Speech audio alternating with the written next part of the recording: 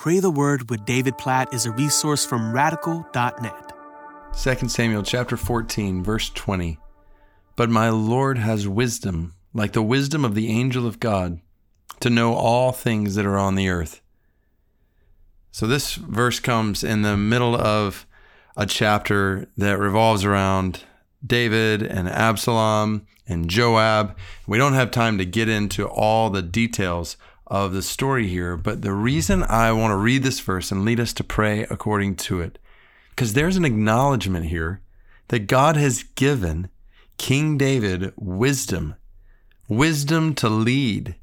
And we think about all the promises we have in the Bible for those who are in Christ.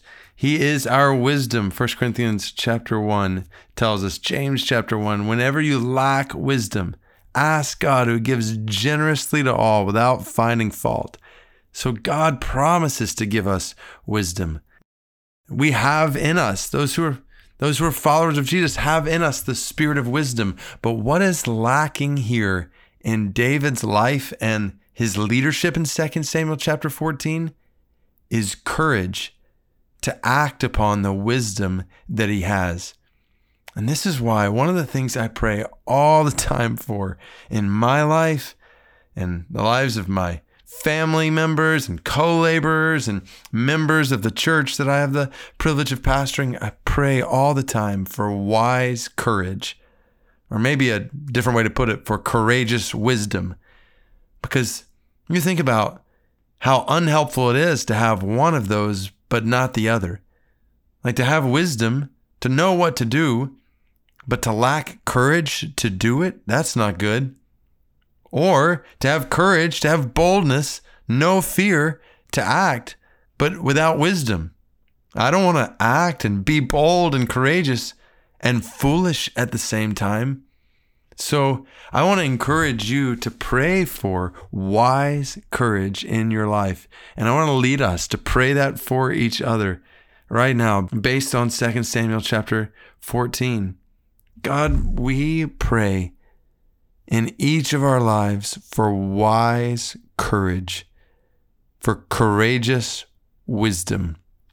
God, we pray that you would give us wisdom just as you promised in your word. I think about all the different things going on in my life and in the lives of every single person who's listening to this right now. We need your wisdom today. We are prone to be foolish. We pray for wisdom, and we pray for James 3:13-18 kind of a wisdom, not the wisdom of this world, but the wisdom that comes from your spirit that is so different from the wisdom of this world.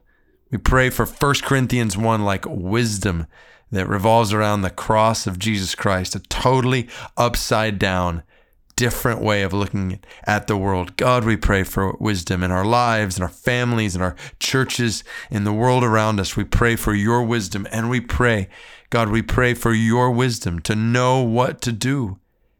And God, we pray for courage to do it. God, we pray for courage to act on the leadership of your Spirit in us and your word to us and your wisdom in us. God, we pray that we would not live, 2 Timothy chapter 1, verse 7, with a spirit of timidity, but a spirit of power and love and self-discipline. God, we pray that you would help us to do all that you are calling us to do, even when it's hard, even when it's costly, even when it goes against the grain of the world around us, or even goes against the grain of the way we are prone to think. God, we pray for your wisdom and your courage.